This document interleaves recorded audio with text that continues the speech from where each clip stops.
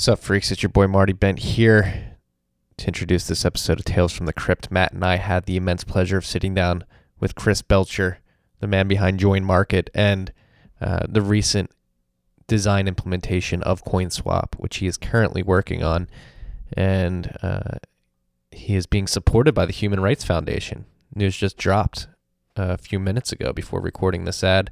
This news dropped after we recorded this episode, so we did not cover that in the episode, but we did talk about dev funding towards the end, and it is very encouraging to see that the Human Rights Foundation has stepped up and provided Chris with a grant to work on this CoinSwap implementation specifically. So kudos to HRF for putting the team on their back here. This episode of Tales from the Crypt is brought to you by our good friends at the Cash App. They're helping you do many things. They're helping you stack sats, send sats, receive sats, sell sats, if you so please. On top of that, they're doing incredible things on the banking front. You can now use Cash App as your bank account. It has an account number and a routing number. You can start getting your paychecks direct deposited into the Cash App, and it's becoming a neobank where you can send your paychecks there, have them directly deposited, start stacking sats. Then also, if you want to, if you're a stonk picker out there, seems to be a lot of stonk pickers out there these days. Stock market going crazy, going mad, and it's if you want to do that, Cash App Investing is letting you stack slivers of stonks. Okay, you don't have to buy a whole stonk. If your favorite stonk has become out of your reach to purchase a whole of that stonk because of this crazy Fed-induced stock market bonanza, you can buy as little as $1 via Cash App Investing. And because Cash App's directly connected to your bank account, or like I described earlier, it is your bank account, there's no 4 to 5 day waiting periods. You can start investing today. As always, or before we get to the as always, Cash App Investing is a subsidiary of Square, member SIPC. Now, as always, when you download the app, if you haven't done it yet, if you're listening to this podcast, you're in America, you haven't done it yet, what the hell are you waiting for? Use the code STACKINGSATS. It's STACKINGSATS. You're going to get $10 upon sign up, and then $10 is going to go to our great friends at Owls Lacrosse in Chicago, doing incredible things in the west side and south side of Chicago, building a lacrosse program to help instill leadership values and teamwork into the children of Chicago. Owls Lacrosse, not Owls Lacrosse, not that dirtbag owl. Owls. My owl that sits outside my window, he made a Twitter account last night, and so he's going to be scoring these owl calls from here on out. So we'll see how I do. Download the Cash App. Enjoy this episode with Chris Belcher, and congrats to Chris for the grant from the HRF. Huge news. It's going to make Bitcoin better. Take care.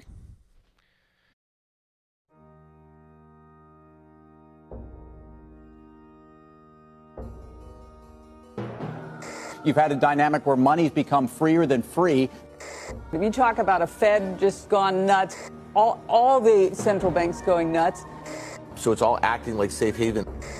I believe that in a world where central bankers are tripping over themselves to devalue their currency, Bitcoin wins. In the world of fiat currencies, Bitcoin is the victor. I mean, that's part of the bull case for Bitcoin. If you're not paying attention, you probably should be. What is up, freaks? Welcome back to Tales from the Crypt. It's your boy Marty Bent here on a lovely Tuesday afternoon. Despite all the madness going on in the world, I'm very excited for this conversation. It's a privacy-heavy conversation we're about to have. This is a topic that we talk a lot about here on TFTC. We've got Matt Odell with me, the privacy nut. What's going on, Matt? It's going to be good. I'm excited. And we're joined by Chris Belcher, who recently released a design implementation for a CoinSwap, which is not a new idea, but the first implementation that's come to market, and we're going to talk a lot about that. Chris, thank you for joining us. Hello there. Thanks for having me. I really appreciate it. You taking some time to come talk about this. We've talked about CoinSwap on this podcast last week after you dropped the implementation, so I guess we should just dive right into it. You and I have been talking since before this recording and have a little bit of structure laid out for this conversation, which isn't typical here on TFTC, but we're speaking to what I would deem somebody who's very knowledgeable in this space, and we're going to learn a lot about CoinSwap. So before we get into CoinSwaps, Chris, sort of how did you get into Bitcoin, and why are you focused on privacy? Well, I've always liked coding and programming and cryptography. I remember reading about PGP and the crypto wars from ages and ages ago. And it's actually kind of funny story. When I was quite young, I used to be involved in, there was an old video game. I think people still play it, called RuneScape. And there was a thing where you could have in-game items and trade them.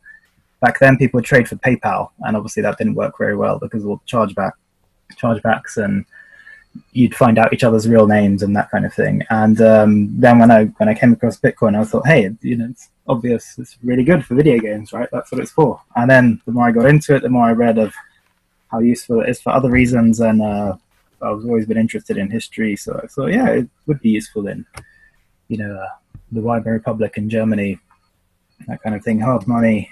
I just went from there, and I looked at what are the problems around Bitcoin, and got interested in privacy and validation. Like the Electrum personal server is all about validation as well.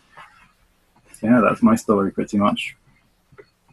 Yeah, I mean, thank you for all the work that you've done to help improve personal validation and privacy overall, which Join Market specifically, and now CoinSwap, at least your implementation of a CoinSwap, which you're still working on, correct?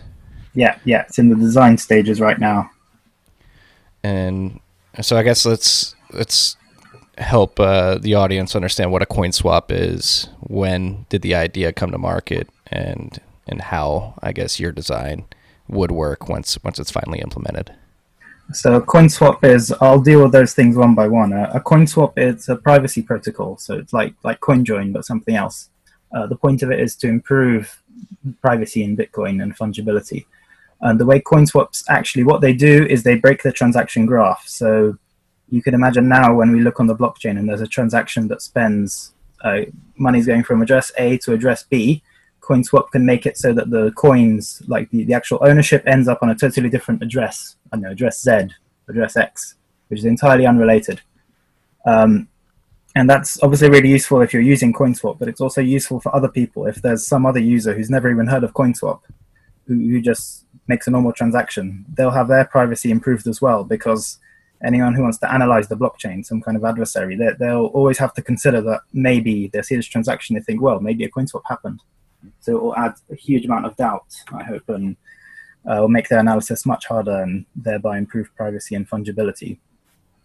So the way CoinSwap is kind of, what it works is we've got Alice and Bob, like two entities, and they swap coins with each other. So Alice's coins ends up with Bob, and Bob's coins ends up with Alice. It's actually quite an old idea, like it's from 2013. It was invented by Greg Maxwell. Around the same, it was about a month or two after CoinJoin. So what was the other thing? You were saying, sorry, I forgot the rest of your question. So I how would your design work once implemented? So CoinSwap, it's an old idea, but it has loads of, the original Greg Maxwell's design had loads of unsolved problems. So my design is basically solving these problems one by one. Like the title is CoinSwap, but there's loads of other building blocks in there that are necessary to really make it work well. So for example, in the original CoinSwap scheme, you had Alice and Bob would swap just one coin. So Alice would give 10 Bitcoins to Bob, and Bob would give 10 Bitcoins to Alice. And that means if there's an adversary who knows Alice's 10 Bitcoins, this adversary can search the blockchain for somewhere else where there's 10 Bitcoins, and they'd find Bob's 10 Bitcoins, then it will be easy. Okay, so these 10 Bitcoins went here, and these Bitcoins went back. So the amount would be a privacy leak. So my solution to that in the design is to have multi-transaction coin swaps. And that would be where Alice gives 10 Bitcoins to Bob, and Bob gives multiple coins back to Alice. So he gives her like 2 Bitcoins, 3 Bitcoins, and 5 Bitcoins. And those three together add up to 10. And then if our adversary is searching the entire blockchain, he'll never find one coin which is worth 10 Bitcoins. So that attack will will be fixed.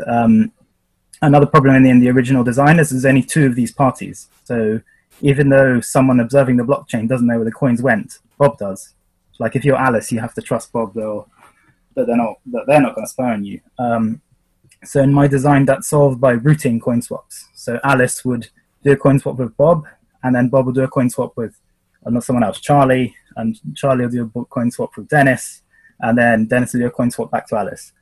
And then Alice would have her coins made anonymous, and all three of those other parties, Bob, Charlie, and Dennis, they'd have to collude if they wanted to figure out where all the coins actually went. So rooted coin swap kind of spreads out the trust in that way. Then another thing in the design is having a liquidity market. So that's just like in join market, where Alice would pay for the coin swaps actually to happen. So for these, Bob and Charlie and so on, they'll just hang around. They'll run a server all day, and they'll say, you can coin swap with me in return for a small fee, like a few Satoshi or something. It's exactly the same way it works in join market. But instead of coin joins, you get coin swaps. And the effect there, it means that if you're Alice, if you have a wallet, you can do a coin swap whenever you want. You just press a button, and a coin swap for your amounts, it doesn't have to be 10 Bitcoins, it can be 0. Whatever, any amount you want, it just happens straight away. The liquidity is always there because Alice is paying for it. Another idea that's in the design is the way coin swaps work is they have 2 of 2 multisigs, and they would be a bit more obvious on the blockchain. Like there are some 2 of 2 multisigs on the blockchain, but most people use single sig. And there's a technology which didn't exist back in 2013 called multi-party ECDSA computation. And that's a technique where you essentially create a single signature, like a single ECDSA signature, but actually it's a multisig. So actually Alice and Bob hold one private key each, and it acts like a multisig, but when it's actually mined into a block on the blockchain, it looks just like a single sig. And that would massively improve the anonymity because there's, like, most people use single sigs. Mm-hmm. And then these coin swaps would just have a big anonymity set. So yeah, those are the building blocks. What were they? The multi-transactions, the routing, liquidity market, and multi-party ECDSA computation. And PaySwap, right? I think that's what you Yeah, that's right. I forgot about that. So another thing is you can do a PaySwap, a coin join into a coin swap, because so coin swaps break the transaction graph heuristics, and pay joins break the common input ownership heuristic. So I don't know how. Maybe I'll explain that for your listeners. That a transaction graph is just that idea that if a coin goes from A to B, then it actually went from A to B. And yeah, CoinSwap would make the coin end up in Z. And the common input ownership heuristic is this idea that if there's a transaction on Bitcoin, it has multiple inputs, then you, like an adversary, anyone analyzing the blockchain usually assumes that all the inputs are owned by the same person. And this assumption is broken in CoinJoin, in PayJoin, or any other kind of CoinJoin. And those two assumptions are really important for analysis, and if we can break them, then we gain a lot of privacy. So diving more into like the actual function of how the swap works. So you said Alice and Bob each have a private key that controls the multi-sig. How do they do the exchanging of the addresses that they're each sending their coins to? How does that work out? So how CoinSwap actually technically work? It's not too far from Lightning. So if you understand Lightning, how payment channels work, then CoinSwap isn't too different. So you have Alice has coins, and she sends them to a 2 of 2 multisig, where Alice and Bob each hold one private key. But before she actually broadcasts the transaction, she gets a refund. She gets another transaction which spends from the multisig, and it gives the coins back to her. But those coins have a smart contract. They have conditions on them. And that smart contract is either the coins go back to Alice after some time, like 3 days, say, or the coins will go to Bob if Bob reveals a hash pre-image. If he reveals a value X such that hash of X is equal to this thing in the transaction.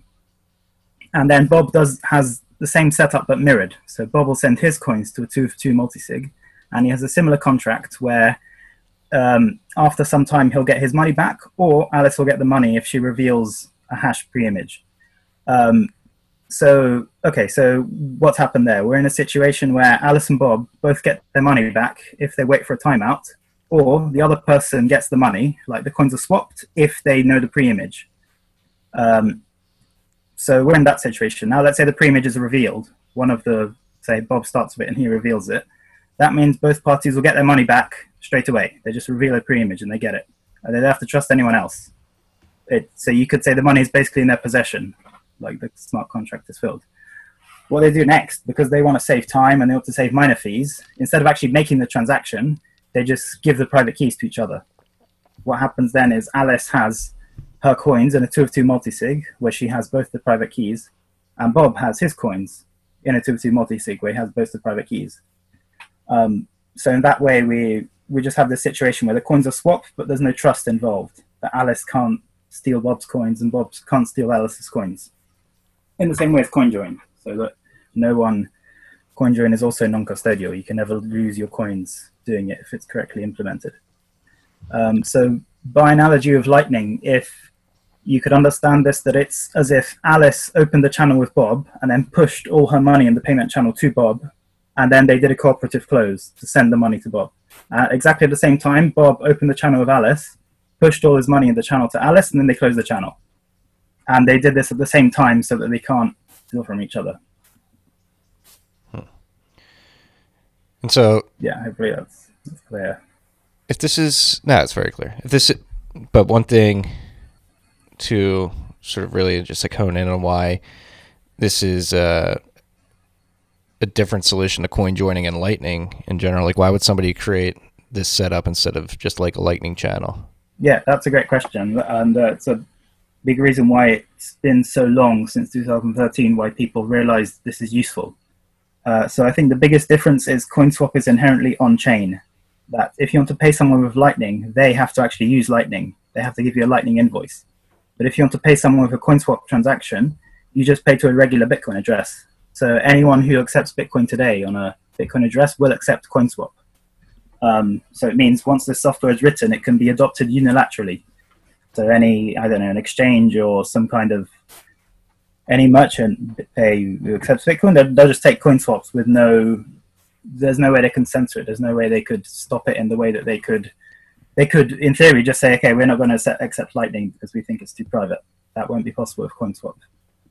Another difference is that CoinSwap and Lightning solve their liquidity issues in a different way. So in Lightning, these channels are open for forever, essentially, and they have there's all kind of issues of inbound liquidity and channel rebalancing, that you can only send an amount of money that there's a valid route all the way to the person you want to send to. And that generally means it's limited to small amounts. But with CoinSwap, it has this liquidity market that's like CoinJoin, where Alice pays CoinSwap fees straight away up front. It means she could do any amount because the liquidity is always there. Like the liquidity will be paid for straight away. So the example I've been using is in Join Market right now, anyone can create coin joins up to 200 Bitcoins. Like it's a ridiculously big value. And it costs a few thousand Satoshis or something. And we can expect the same thing will happen with CoinSwap, that people could do a CoinSwap for any Bitcoin amount if they wanted. So that's another difference, is that they deal with liquidity in a different way. And another difference is, I forgot to mention it in the design. There's this idea of fidelity bonds, and that's a way that solves a few different problems. But one of the problems it solves is Sybil attacks. So in Join Market or in CoinSwap or in any kind of privacy solution, you could have an attack when an adversary makes lots of fake bots, makes lots of fake other people who pretend they want to improve their privacy, but actually try and spy on everyone else. And if you're doing a CoinJoin or a CoinSwap and everyone else in your CoinJoin is actually one person, they can spy on you. And fidelity bonds are a way to avoid this, where you can do the mathematics of it, and it would actually cost like loads of money, like millions of dollars would have to be locked up for a Sybil attack to be successful. And CoinSwap would have, like, my design would use fidelity bonds to make these Sybil attacks very expensive. And Lightning doesn't need to do this. It doesn't, Lightning's purpose is to have these payments. Like, it's not aiming to solve Sybil attacks, but that's another difference between them. Basically, like the Fidelity bond idea makes it so you have this in joint market. Let's talk about joint market in case of Fidelity bonds because it exists already. You have these makers that are posting these open offers to coin join your funds with. And it becomes cheaper for you to have all of your funds in a single maker instance than to spread it out, right? The way the math works out. Yeah, that's right. So these makers, they essentially have a message and announcement that says you can create a coin join with me up to this amount of Bitcoins I have, and it will only cost you, I don't know, 0.1%, whatever, some number. I'm just making up that. And that means anyone can create a coin join like for cheap. They just pay for the liquidity. But an attack there is that an adversary could make loads of these bots. They could make 10 bots or 20 bots, and they all say you can make a coin join with me for really cheap. And if you're unlucky enough to choose one of those 10 bots to make your coin joins, and they make up everyone else in your coin join except for you, then they can spy on you easily because they know the inputs and the outputs. And Fidelity bonds, what they are is they're a way to provably sacrifice value. So what these makers would do is they'd send their Bitcoins to a time-locked address. Bitcoins would be there, I don't know, say locked up for 1 year. And the value of the Fidelity bond goes as squared, so V squared. So like if the maker sacrifices 10 Bitcoins, their value will be 10 times 10, which is 100. But if they sacrificed 20 Bitcoins, it will be 20 times 20, which is 400, right? So they have an incentive to lump all their coins that they want to sacrifice into one bot. And it means if someone wants to attack the system, if they want to create 10 bots, then it will cost them much more because this effect of squaring, to make 10 bots, all of those things will be reduced by a square factor. Like for example, if they had 10 Bitcoins they want to sacrifice, if they put it all into one bot, their value would be 10 times 10, which is 100. But if they split up those 10 Bitcoins into 10 bots, which had 1 Bitcoin each, the value would be 1 squared plus 1 squared plus 1 squared, all the way to 10. So the total value will be 10 instead of 100, which means someone who's behaving honestly, who just wants to earn money without spying on anyone else, are going to have a huge advantage because their Fidelity bond value is 100 Bitcoins, and this Sybil attacker's Fidelity bond value is only 10. That's the way the maths works to make Fidelity bonds really expensive to do. No, and it's beautiful too because the way it disincentivizes Sybil attacks, it also incentivizes long-term holders to engage in Fidelity bonds because... Yeah, because they're not going to spend their coins anyway. If they were just sitting in a hardware wallet doing nothing, you may as well put them in this. So there's lots of coins out there, I assume, to do this. Better privacy arguably makes Bitcoin as a network overall more valuable too. So locking it and you get money for doing it. Like you don't have to risk if you're like a hodler, you don't have to risk your Bitcoins. You always have the private keys, but you'd make a small amount of CoinJoin fees or CoinSwap fees just coming in, for running this server. It's a bit like in routing. In Lightning routing, you get paid to route other people's transactions, that kind of thing. You get money for not risking your Bitcoins, which is nice. Another thing that I should mention that Fidelity bonds solve is the old CoinSwap design from 2013 had a DOS problem, an issue where Alice and Bob. What can happen is, so Alice would send her coins into the multisig, and Bob could just disappear. If he was trying to troll, if he was trying to attack the system, he could disappear. And Alice would get her money back, but she'd have to waste miner fees and she'd have to waste time. And if Bob could keep doing this, like he could, I disappeared once, and then this time I really, really will do a coin swap. Oh, I've disappeared again. If he does that indefinitely, it would just make the system stop working. And Fidelity bonds are also a solution for this because suppose Bob is this attacker, if he'll need a Fidelity bond for Alice to coin swap with him. But if he does disappear, then Alice will just refuse to coin swap with him again with that Fidelity bond. And it would mean someone attacking the system in this way would also have to spend lots of money. So there's that problem of who goes first, who actually puts their money into a multisig first. They'd be vulnerable to this attack, and the Fidelity bonds can solve that. So would that be more like a DDoS attack? Exactly, a DOS attack, denial of service. And if you notice in Lightning, they solve it in a different way, that what happens generally in Lightning is people with wallets, they open a channel to someone, like you might have a wallet on your phone, you open a channel to some merchant. The merchant isn't putting up any money normally. They just accept your channel, and if you send money to them, that's great. But if not, that's also fine. I haven't wasted any money. And that's also kind of why it can be hard to get inbound liquidity, because for you to get inbound liquidity, someone has to open a channel to you and put their own money in the channel. And if you disappeared, like they could be thinking, if this person disappears, I'm going to just waste miner fees for nothing. So that comes into the liquidity thing as well. But fidelity bonds and liquidity work together in that way.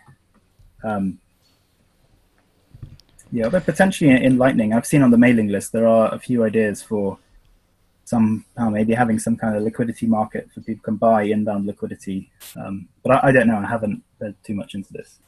So Yeah.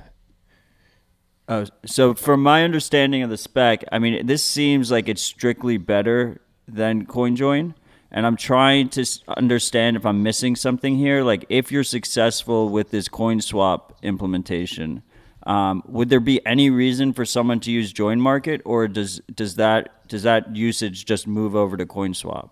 Yeah, I hope that it would move over to CoinSwap. I don't.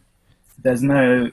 As far as I can see, it's better in every way. So the transactions are actually invisible. The CoinSwap transactions look like regular transactions, and JoinMarket transactions are really obvious. They have all the equal amounts. They also use much more block space. Like JoinMarket transactions, one of them is maybe about 10 times bigger than a regular transaction. And also, people don't do just one. You do CoinJoins it again and again and again. So it costs loads of miner fees. There's all kinds of advantages. The only advantage to CoinJoin that I can see is that in CoinSwap it takes a little bit longer. So you have to broadcast this transaction, wait for it to be confirmed, and once it's confirmed that this contract is safe to do. But with CoinJoin, you don't have to wait for any confirmations. You just talk to these other people you're doing a CoinJoin with, and you create the CoinJoin and broadcast it. And once it's confirmed, that's that. So in that way, CoinJoin could be a bit faster. However, I was thinking about this, like imagining, suppose you're a Bitcoin user and you want to trade Bitcoins real life in person for cash. A thing you could do with CoinSwap is you send your coins into a CoinSwap, the contract first, before you actually meet anyone. And once the thing is confirmed, you can go and meet the person and you get the cash, and then only then you make the next transaction, like the settlement transaction. And you don't have to wait anything. It'll be broadcast straight away, and once it's confirmed, then the cash is transferred. So I think in practice, it won't actually be this slowness thing won't be too much of a problem. So let's dive into like the on-chain heuristics that are currently used to attempt to de-anonymize people. And one thing we talk a lot about, Matt and I, are just shooting the shit, or like, is there a threshold at which a number of people coin joining would provide a sufficient amount of privacy for the rest of the network just by destroying heuristics that chain surveillance companies use? It seems like, and with equal inputs and coin joins, it's pretty easy to pick them out on chain. And it seems like the way CoinSwap works, just because it's 2-2 or 2-3 multi-sig, it makes it much harder to follow these heuristic that chain surveillance companies use, because again, you have to assume that it isn't a CoinSwap. So is this threshold for like perceived better privacy for the rest of the network extremely low once CoinSwap's implemented? Yeah, that's an interesting question. Like, how much percentage of people do you need using something like this to make all the heuristics stop working? And I can't imagine it's very high. Like, suppose we said 5%, that means 1 in every 20. It means 1 in every 20 transactions actually breaks the heuristic, and that seems like it could be enough. But another thing we might need is that they need to be these. By the way, this also applies to PayJoin. Like when people are PayJoining with a merchant, that would also work. But a thing that would need to be there is these transactions probably have to be quite equal throughout the economy. So you could imagine if there's some traders who only ever transact to exchanges, and if they never use any of this tech, and then there's some other, say, people who do online gambling, if they always use this tech, then you could imagine it will only break the heuristic in the gambling point of view, and in the gambling sector of the economy, and never in the exchanges. So you'd probably want the entire economy, or loads of it, to to use this technology and not just one part. Yeah, I guess that's a good segue into what would incentivize these exchanges to do so. I know Bull Bitcoin is the only exchange up in Canada that I can think of that actually coin joins for their users before sending funds out. Is there any economic advantage to doing this for exchanges that would incentivize? Yeah, only if their customers demand it, I guess. But they, I don't know if you saw, there was a recent article just yesterday by Rusty Russell who was making the point that loads of these exchanges just make their money from pumping shitcoins, like telling their customers to buy altcoins, and then they're not so interested in privacy or anything like that. So for me, that seems kind of grim. I don't think exchanges are really our, they're not our friends. It's just they have other things to think about. They're trying to make a profit or whatever. So users, if they're interested, they have to do it themselves, and that then it's useful with CoinSwap how it can be adopted unilaterally. That if you have a wallet which supports these CoinSwap transactions, you just send to an exchange, and they don't have to change anything. They don't have to even know you're doing it. They have to update anything, and it just works. In a way that it doesn't work with Lightning. With Lightning, the exchange, you make a Lightning wallet. Probably will, the next has a Lightning wallet, but it might take a while. They might not do it. So who knows? Yeah, we saw the downfalls of these exchanges, or one exchange particularly focusing on shitcoins yesterday, when you have like a 5% price pop and Coinbase just completely shuts down because they can't handle it, because they haven't fixed their exchange because they've been focused on adding shitcoins. The other thing is, it'll be a lot more difficult for exchanges to flag deposits that are CoinSwap, it appears, than if they were with flagging coin joins. It's pretty obvious on chain. Yeah, the equal amounts really give it away, and yeah, that's definitely another advantage. Yeah, because you wouldn't be able to know if somebody is sending it from a CoinSwap or, say, a Blockstream Green wallet, right? Because that's what Blockstream Green uses too. The hope is that because you're saying if Blockstream Green uses multisig, but the hope is that these CoinSwap, the solution, it would use multi-party ECDSA computation, so nobody would even know that it's a multisig. It would just look like a single sig. Yeah. And then nothing. Then, as if you design it properly, then nothing really would give it away. That's the hope. And so, how far along are you in actually writing out the code that'll make this implementation functional? Right now, I'm kind of designing the exact details of how the contracts should work, and all the step-by-step of, like, first Alice makes a connection to Bob and then asks Bob for one of his public keys, and then Alice makes this transaction, and then they wait. Like, there's all of those steps which you have to kind of write to make it work, and then I'll start coding. Also, I've got a plan to do it in, maybe it'll happen, maybe not, to do it in Rust, because it seems there's advantages to that language, and so I've been learning a bit of Rust right now. And one good thing about that is this would be nice if it was a library that can be easily incorporated into other wallets.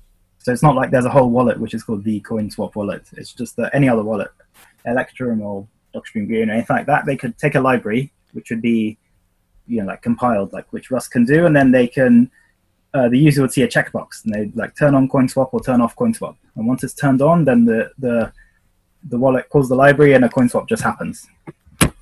And that would be great. And then it'll be really usable. People just use the same wallets they already use.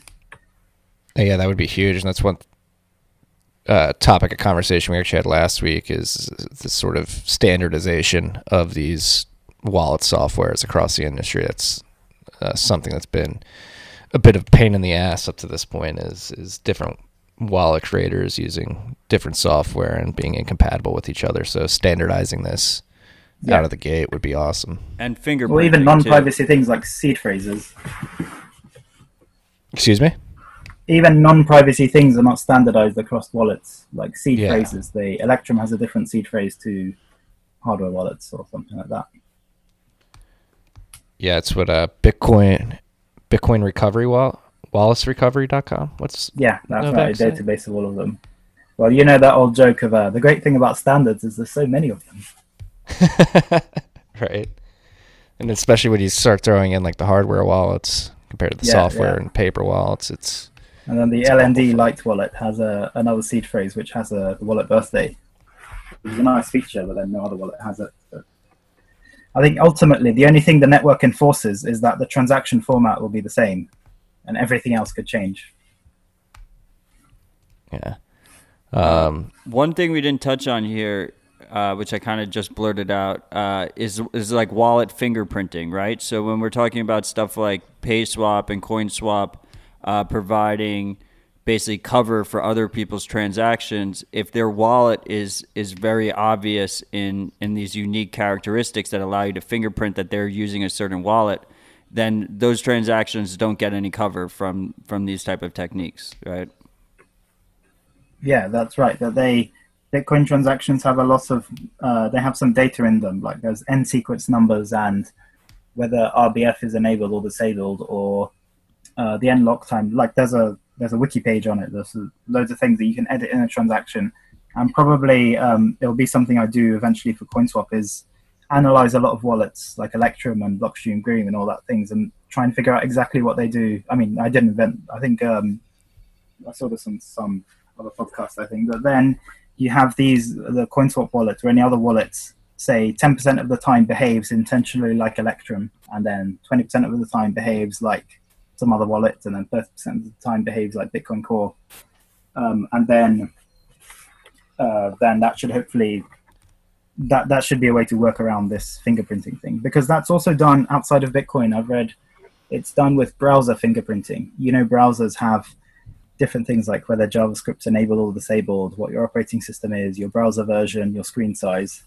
And then I've heard of some idea for writing a privacy browser which fakes those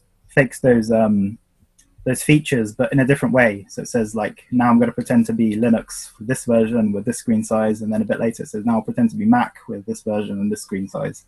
So it's the same kind of thing. There's a lot of controversy with that with the Tor browser, right? Because the Tor browser tries to normalize all those things among all of their users.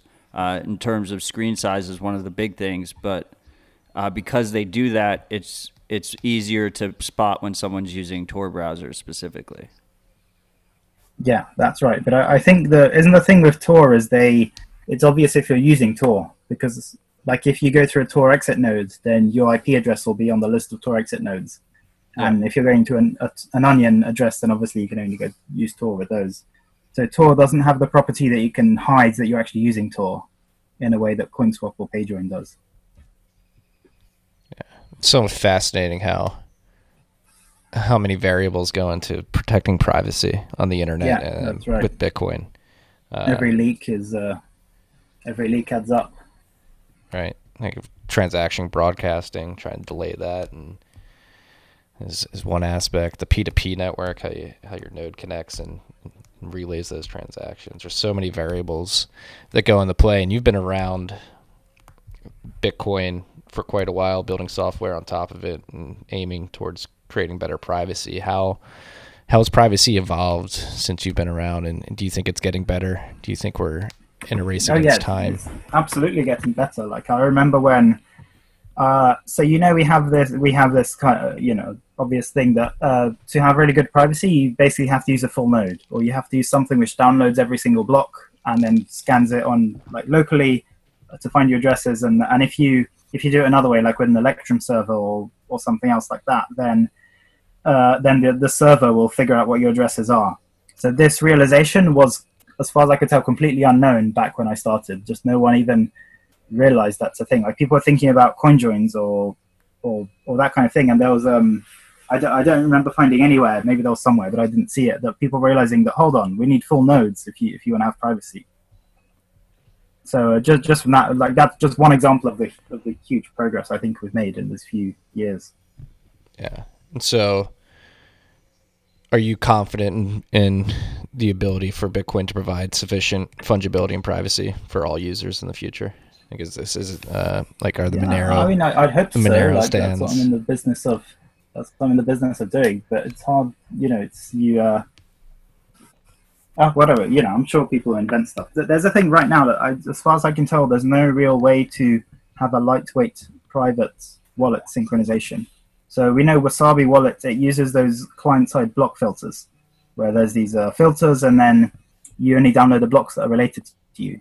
But that's actually not very lightweight. So if you did that, where Bitcoin Core has some code which does it, and those filters for the whole blockchain, they add up to a huge amount of data, like 4 gigabytes or 5 gigabytes.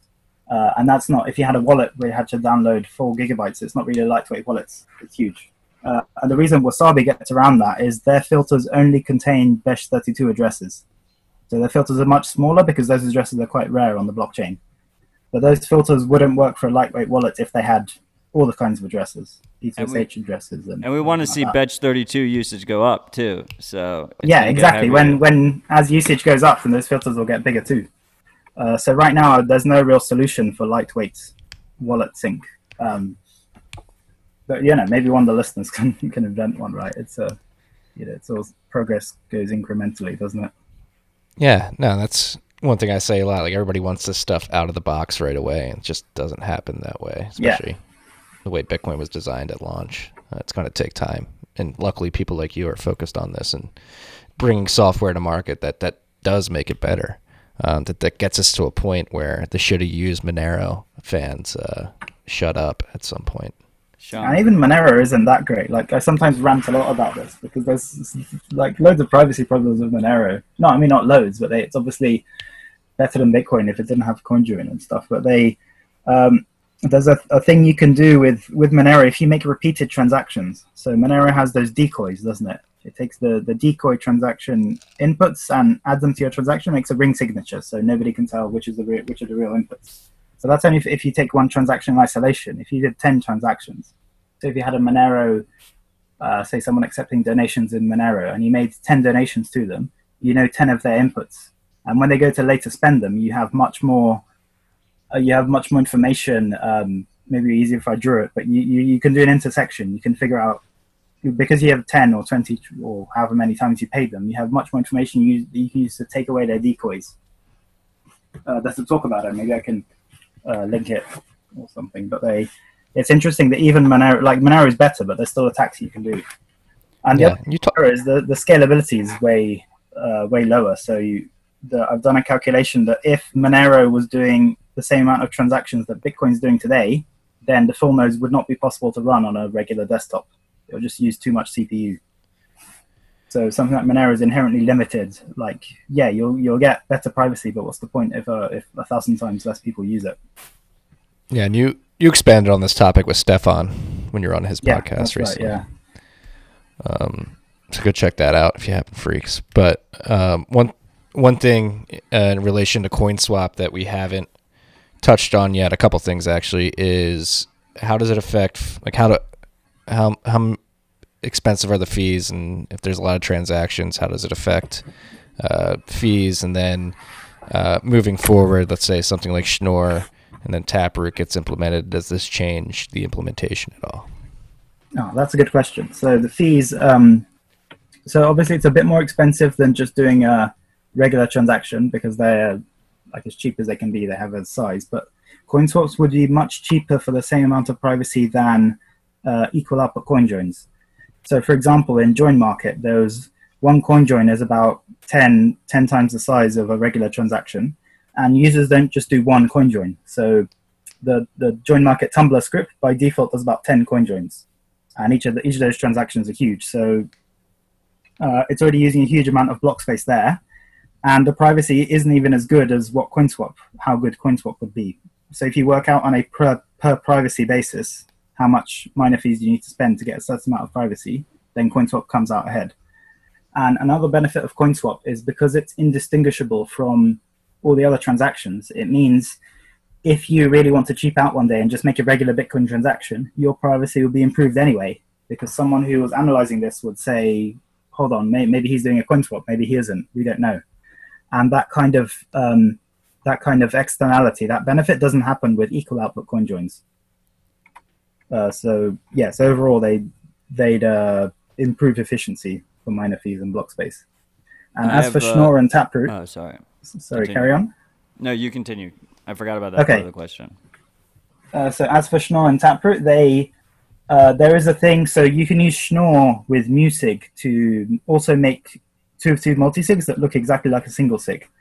And like there was an idea where we could use that instead of multi-party computation, ECDSA. But in the beginning, there wouldn't actually be much Schnorr being used out there. So we know with SegWit, like it's been 3 years since SegWit was adopted, and maybe 60% of transactions use it. I think I saw a statistic the other day. And SegWit has a huge incentive to actually adopt it because you get cheaper miner fees by adopting it, and still only 60% of people adopted it after 3 years. And Schnorr doesn't have such an incentive. If you use single sig SegWit transactions and you adopt Schnorr, then your miner fees cost the same. There's no incentive to adopt it financially. So in that way, you can expect adoption to be even slower. And that means we may as well use multi-party. You may as well use ECDSA for CoinSwap for now. And that has a benefit in that CoinSwap doesn't need any soft forks to make it happen. There's no way to stop it. Like you can't oppose a soft fork and then that would stop CoinSwap somehow. But it couldn't happen today. Yeah, no, so that's nice to know. If people do adopt Schnorr in mass, it would be easy to just implement it with music. Yeah, but realistically, I think it will take a while. And people who use multi-sig will probably adopt it first because they do have an incentive. But if you're using single sig, then there's no incentive. Matt, do you have a question? Oh, yeah. So with CoinJoin right now, we have Join Market that does where you have this maker-taker model. You have this, it's a decentralized model. And then we have these centralized coordinator models with Whirlpool and Wasabi. And with those models, you don't have to worry as much about two things: the communication channel between the parties involved in the transaction, and the issue with using fidelity bonds. Basically, like the Sybil attack protection using fidelity bonds, and the denial of service in a way, right? So do you expect? And recently, No Power made a comment. The lead dev at Wasabi made a comment in regards to. He seemed confused about the purpose of fidelity bonds to me.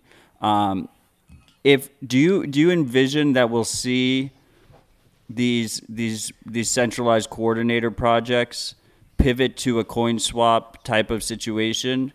Where they run a centralized coordinator that manages the coin swaps, and in that situation, there's no need for fidelity bonds, right? Okay, so the purpose of fidelity bonds are useful when there's a decentralized system where anyone can be a Sybil attacker. So you could just have Chainalysis or someone runs loads of bots to do a Sybil attack, and in a centralized system that can't happen. That Chainalysis or any adversary, they cannot become a Sybil attacker on Wasabi's or Samurai's coordinator. However, because they're centralized, then Wasabi and Samurai themselves can be the Sybil attacker.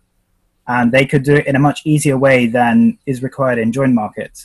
Because to do a Sybil attack in Join Market, you literally have to have 10 or 100 bots. But to do a Sybil attack in Wasabi, the Wasabi server just has to exclude everyone else except for you. Like, I don't know, maybe they have a court order that says, if this transaction output does a coin join, then you have to exclude everyone else and just have your own inputs be that coin join. And then this court ordered transaction ID, I think they're doing a coin join, but actually they've been Sybil attacked.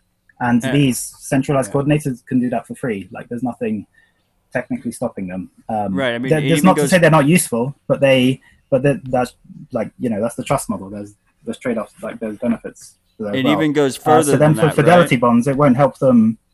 Because it can't help them. It's only useful in a decentralized setting. As for whether they'd adopt, sorry, carry on. I'm sorry. I'm just very excited. This is a great chat. It even goes further than that because the Sybil resistance is the fee that's paid to the centralized coordinator. So who's ever running the centralized coordinator doesn't have to pay that fee. So they don't even have to necessarily exclude transactions. They could just Sybil like crazy without ever really. They just pay minor fee. Yeah, that's right. So they, like, you could say if there's 10 people who want to do a coin join, and in like the normal way in Wasabi or Samurai, those 10 people would make one coin join.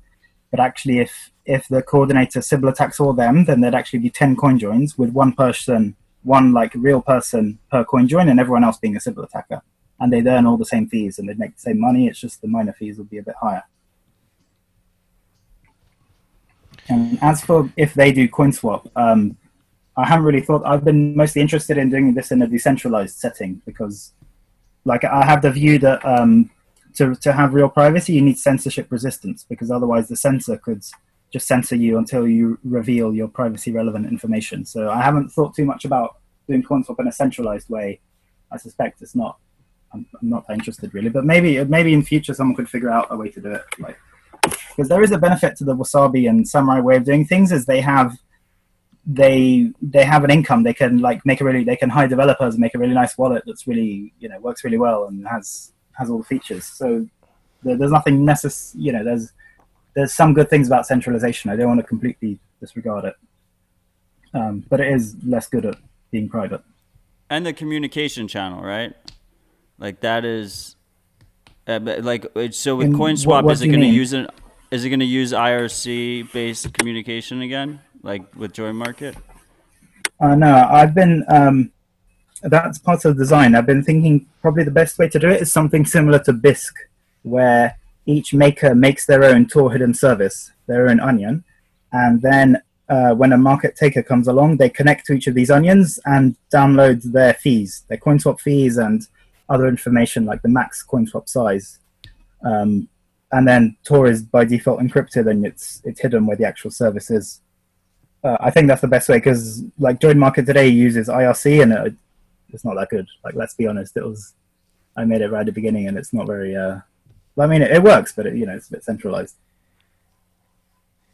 That's fascinating. And before we get any further, you are accepting donations for this build out of your implementation, correct? Yeah, that's right. So it'll be decentralized, and there's no way I or anyone else can collect fees to fund development, and it just development happens on by donations. So I'll say the website I'm using now, which is bitcoinprivacy.me/coinswap-donations, and there people can find Bitcoin addresses that go to me if they want to support this work financially. And they can also review it technically if they're interested, if they have the skills. But I'm trying to make it like an open source, like something like Linux or Bitcoin Core itself, where it can be a community thing and it could exist forever. Like if I ever lose interest, then hopefully it'll still be there and people can still use it to improve their privacy. But for now, I'm committed to making it a reality. Matt and I were admiring your donation site. It's the best donation site I've seen to date. You hit refresh, you get a new address right away. Very PGP clean, signed. Straightforward, PGP signed. Yeah, that's the stop. The way it actually works, if anyone wants to make their own, it's I made many Bitcoin addresses from my XPub, and then signed them with my PGP key on my own hard drive, and then uploaded them all to the server. And then there's just a simple PHP script which goes to a new one every time refresh is hit. And then on my full node here in my home, it just watches all those addresses for when a donation arrives. I was thinking of using BTC Pay Server, but honestly, I thought it would be more fun to do it myself. Most people would be better off using BTC Pay Server, but I did it this way. I'm sorry, I probably contributed to your need to jump forward a bunch of addresses because I was just hitting refresh. That's okay. There is a huge amount of them. They don't take much disk space. Like each address is it's like 500 kilobytes. No, sorry, 500 bytes, including the signature. So if most of these hosting things give you like gigabytes and gigabytes, you can fill the whole thing up with addresses. Yeah, they're basically infinite. Like press F5 all you want. There is. You mentioned BTC Pay, and I was talking to someone about this the other day, that no one really discusses it. And I also didn't really, I didn't think about it until this person brought it up, because I was trying to get them to add BTC Pay to their site, and they're a very security conscious person.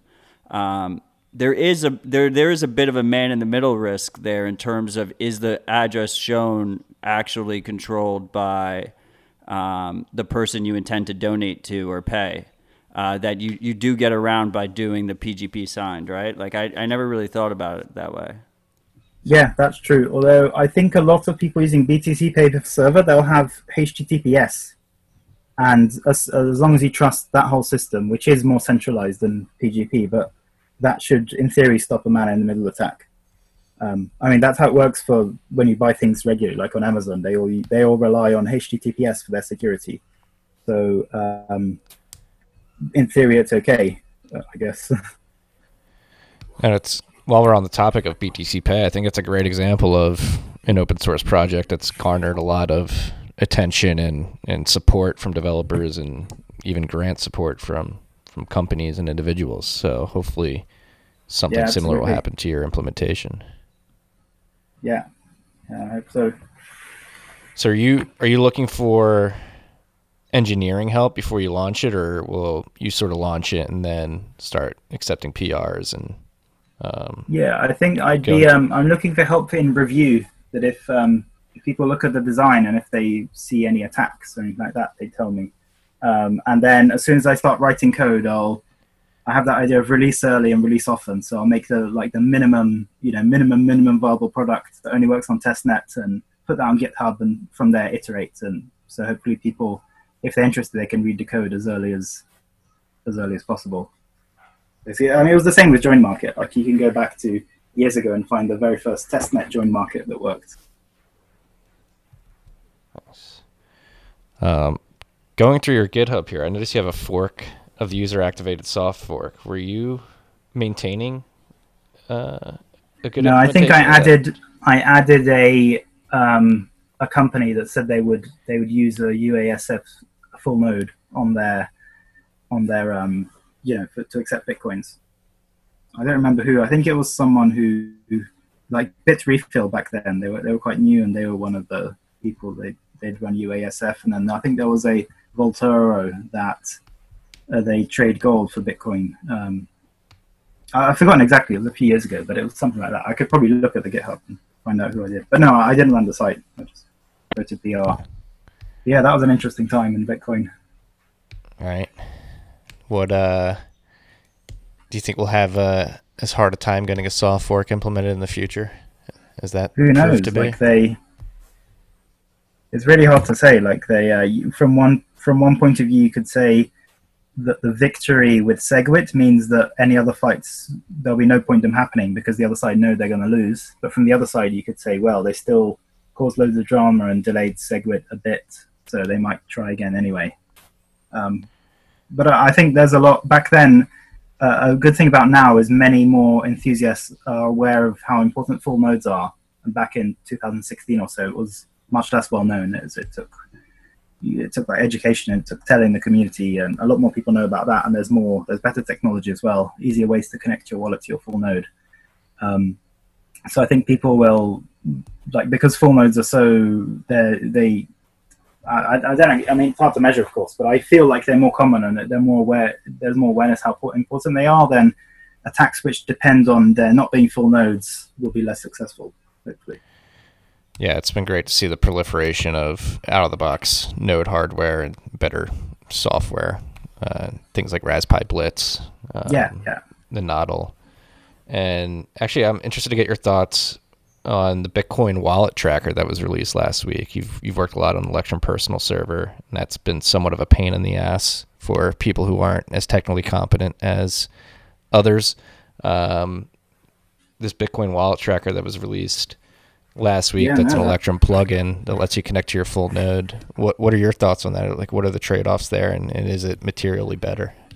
No, it sounds great to me. Like, I haven't spent much time, I haven't downloaded it or anything like that, but Zizek and I talked a bit over IRC and Twitter, and it seems really great. Like, and the idea of having it as a plugin is quite good.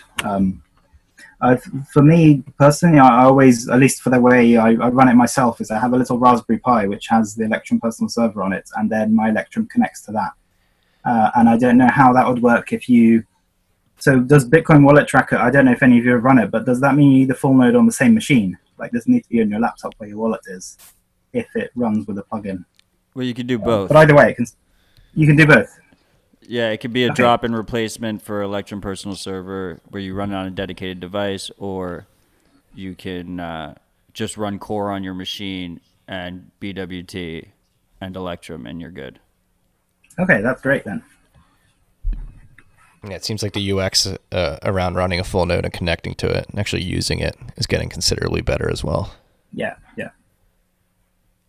Chris, It would be good. wanna- I should tell Sheshik, but it's good to know anyway that it would be good if Tor broadcasting was added. You know this feature where when you click broadcast an Electrum, then the server can broadcast your transaction over Tor instead of using ClearNet, and that could be good for privacy, so your IP address isn't leaked with broadcasting. Electrum personal server does this, and it shouldn't be too hard to add to BWT. Yeah, that's what's been encouraging about the node hardware. It's been coming out too. It's just naturally been running through Tor, so hopefully stuff like that just makes that just common practice out of the gate. Yeah, and that would be great. What else are you excited about in the world of Bitcoin or outside of Bitcoin? You've been working on this for quite some time. You mentioned you're into gaming. What else piques your interest? I haven't actually played games for a few years, to be honest. I know it's old news, but Lightning is just generally exciting. Like you can send the transaction basically instantly, and for low fees, and I think that's really good. I guess. I don't know what else. I suppose I've been learning Rust, and that's kind of exciting. New language. Yeah, Rust.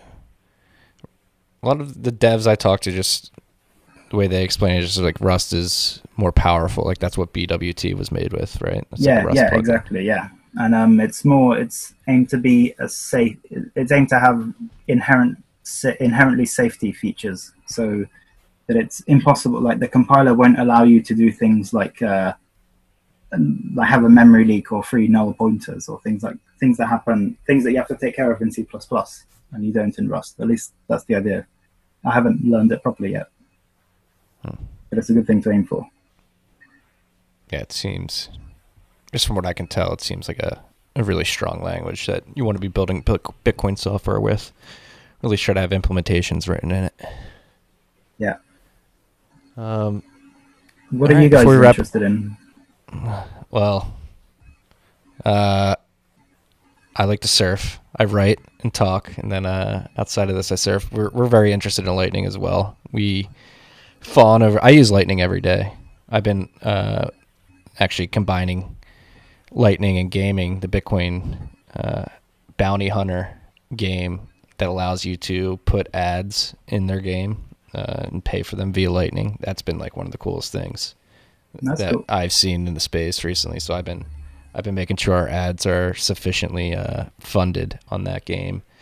That, and then I'd like to focus on the adoption side too, and education side. I think the education around Bitcoin has gotten a lot better over the last 3 years, particularly. And I'm very interested to see if Bitcoin begins getting more attention in the mainstream, how well new users will sort of understand the technology and the software available to them once they discover Bitcoin and start using it. Important. For me, I've kind of noticed I might not be very good at the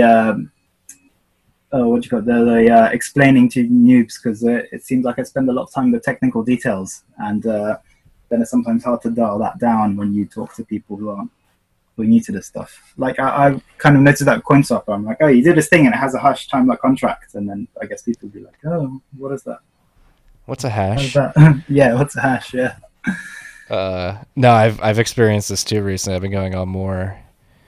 One thing I'm very interested in, would be remiss of me not to mention, is I work for a company that we're mining as well, and we're using wasted energy to mine Bitcoin, particularly on oil and gas fields here in the United States. And because of this, we've been getting some attention in the oil and gas industry here. So I've gone on a couple of oil gas podcasts recently, and have had this experience where they're completely new to Bitcoin, and having to explain it to them when I've been writing to an audience of Bitcoiners and running this podcast with other Bitcoiners. It really drives home, oh my gosh, you do need to dumb down some of these concepts and think about the beginner's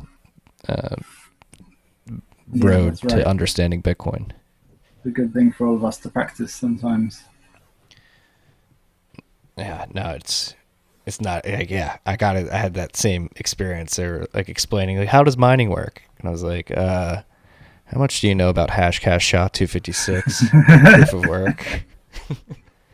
Like trying to explain difficulty adjustments, and I got like a little off the rails. But that's good, like the wasted energy, because that energy is basically free, isn't it? Like you, zero cost. So then you just need the ASICs and you get free money. Yeah, it's so the ASICs and then the generators too actually consume the energy and convert it to. Yeah, because doesn't it come off as natural gas that you have to burn or something? Exactly. Yeah. So those are what factor into your kilowatt per hour cost, but even so, you're able to get it down pretty low with this wasted energy. Yeah. What about you, Matt? What are you excited about right now outside of coin swaps? Well, I mean, I love Bitcoin. Bitcoin is fascinating. People are fascinating. Love talking to people. I don't know. Privacy is fucking massive. I think we've been very focused here on education. We have a long way to go. But I do think it's really cool how many people are focused on education that aren't scammers, which is what in the past, you see people come in and they go to YouTube and they buy the courses on blockchain and stuff like that, and you just really hate to see it. But now, you have like Stefan Livera, you have Catan that works with him at Ministry of Nodes, you have 6102 Bitcoin. There's like this whole sub-industry that's developing of Bitcoin education that really seems to be focusing on the right principles. In terms of privacy, I think we're starting to. I'm fascinated by privacy, not just on a Bitcoin level. Hello? And I just think we're starting to hit a critical mass here where people are realizing why it's important, because their privacy is getting trampled on left and right. Yeah, that's right. Yeah, it'll be interesting. I mean, another thing that's very interesting right now is the state of the world, geopolitics, China taking Hong Kong. Obviously, we got some interesting things happening here in the United States. Like, is Bitcoin ready for not mass adoption, but considerably more adoption in the face of people maybe needing to turn to it? That's another thing that I'm very curious to see. Like, if Bitcoin does get a lot of attention soon, like, is the protocol ready to onboard a bunch more people? Yeah, that's right. I don't know how well known this is, but back in 2017-ish, I was reading, there's the Reddit subreddit for the Syrian civil war. Back then it was a big thing. There was Aleppo and Damascus and all that stuff. And I came across a couple of people who were actually trading Bitcoin there because it was because there was huge inflation in Syria. And they were just, dollar cost averaging into Bitcoin essentially. And they had, one of them mentioned this thing on Reddit that a great thing of Bitcoin is you can, if you end up being a refugee because there's a war and if you have to like go to Turkey or something, then you can take your Bitcoins with you, just memorize them in your head. And like that's sort of what we're here for, aren't we? We're helping people.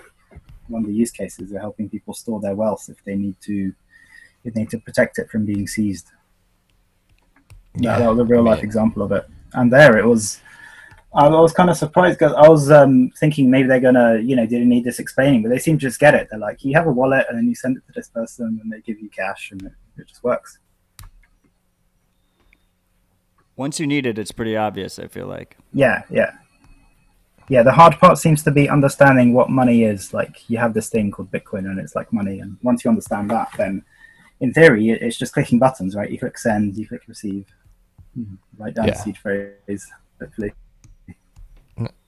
It's crazy to see how much utility Bitcoin provides, depending on your different use case. You just described a Syrian escaping to Turkey, keeping a seed phrase in their head to escape terrorist and a dictatorship. But then, like, I've talked with Matt Alborg, who's doing a lot of research on how people are using it in Venezuela, in Argentina, trying to escape hyperinflation and using Bitcoin as a rail to send money so that they can get dollars. It's also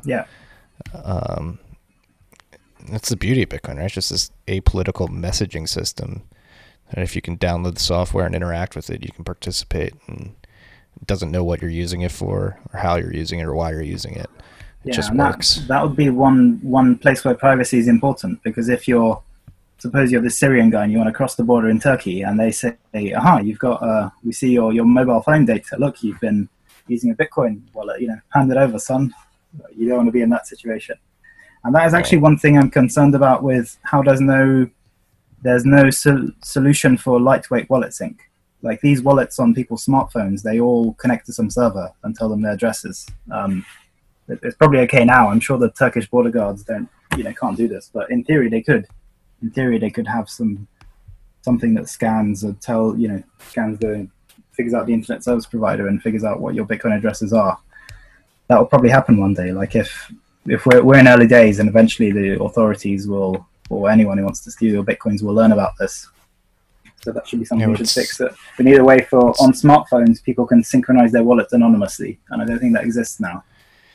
Would something like AB Core help that, or are you still? Yeah, possibly. You could just have full nodes on a smartphone. That could be one way. Maybe smartphones get powerful enough and bandwidth gets cheap enough, and it could happen. But I think there's a long way. Like you need another few doublings of Moore's law, at least for bandwidth, to make that possible. It'll be interesting to see how that plays out. That's another thing that I like to observe is how people extrapolate the current state of Bitcoin and just technology in general and how computers work, extrapolate that to the future and sort of discount potential innovations and efficiencies that could happen. A lot of linear thinking.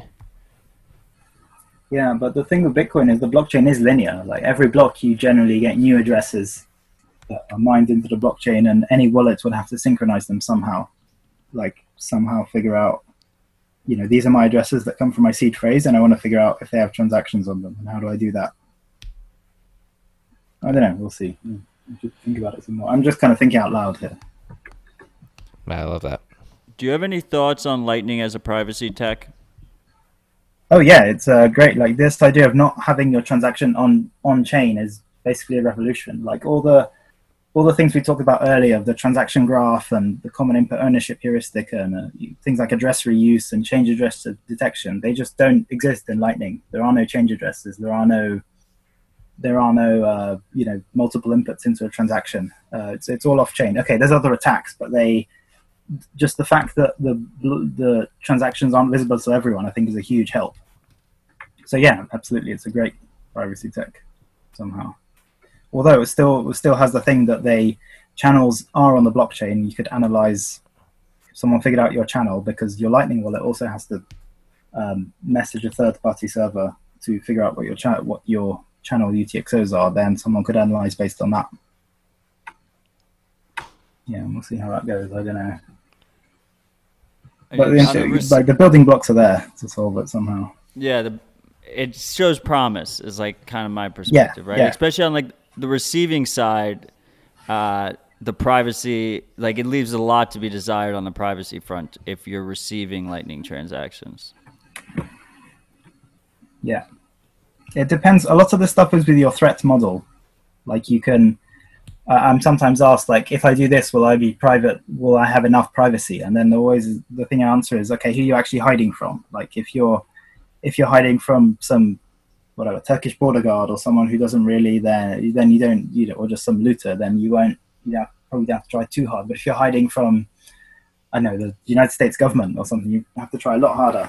And the US government, they have the power to, presumably, we believe, to look at every internet packet out there, which, Turkish border guard doesn't. I think they just made a law here. What's that? What does the law say? They're trying to make it a law where they can get access to all of your internet data. They have indiscriminate rights to check your messages on social media and all that stuff. Yeah, and the whole social media thing is a big privacy leak. Really, like it's amazing people give away all that information just for nothing. Yeah, that's another thing that sort of excites me about Lightning, this idea of LN URL auth. If we were able to, instead of giving username and passwords to companies that they then store on their own databases, which are highly susceptible to getting hacked, you have an authorization flow from a node that you control and public keys within that node. Your public key being signed by your private key is basically authentication. Yeah, so you use your private key as a login. Yeah. That excites me as well. Sort of re-architecting that interaction between user and service provider on the internet would be huge. Yeah, although I'm not sure. And yeah, like it's good for privacy that you don't have usernames and passwords, but there's still people, like you go on Facebook and people upload pictures of themselves, which can be sent to facial recognition algorithms and things like that. And that won't change if people don't use passwords anymore, if they use a private key instead. No, we say it many times on this podcast. We're all face fucked. Yeah, if you're not doing it on social media, there's so many cameras in the cities now that it's not even. Well, then maybe with the tracking devices in our pockets. That's right. Although maybe one thing with the pandemic is if more people wear face masks, you must have heard of that. Wearing face masks can help break facial recognition. Well, in America, we have this weird phenomenon, well, at least before the rioting happened, there was this weird phenomenon where people were saying once face masks became basically mandatory at the state level, it was an act of defiance not to wear a face mask, which I thought was a really interesting psychological experiment. And I said to Marty, I was like, I wonder like if they mandated end-to-end encryption, if people would just send plain text messages as like an act of defiance. Right. Right, yeah. It's funny how psychology is sometimes. Right. It's and it's funny how that's an example of like mass hysteria coming into play. And it's been a topic too, obviously with the riots. Yeah. People are being manipulated by the media and the governments to act in certain ways, and they seem to be pretty easily manipulated these days. Yeah. What most people don't realize is in New York, since the 1800s, it's been illegal to be with more than two people with face masks on in public. Really? Yeah, so this is like the first real protest we've had in New York City, at least, where you're legally allowed and actually compelled to wear face masks to the protest. It's an interesting thing to think about. Why was that? I suppose it was never enforced, this law. It was enforced selectively, just like all the good laws Yeah, are. yeah. Just when you need an excuse. Yeah, I've worn a face mask in New York City for 10 years. Never got stopped once. But, I'm a white person and I wasn't doing, specific things that they decided to enforce it on. Yeah.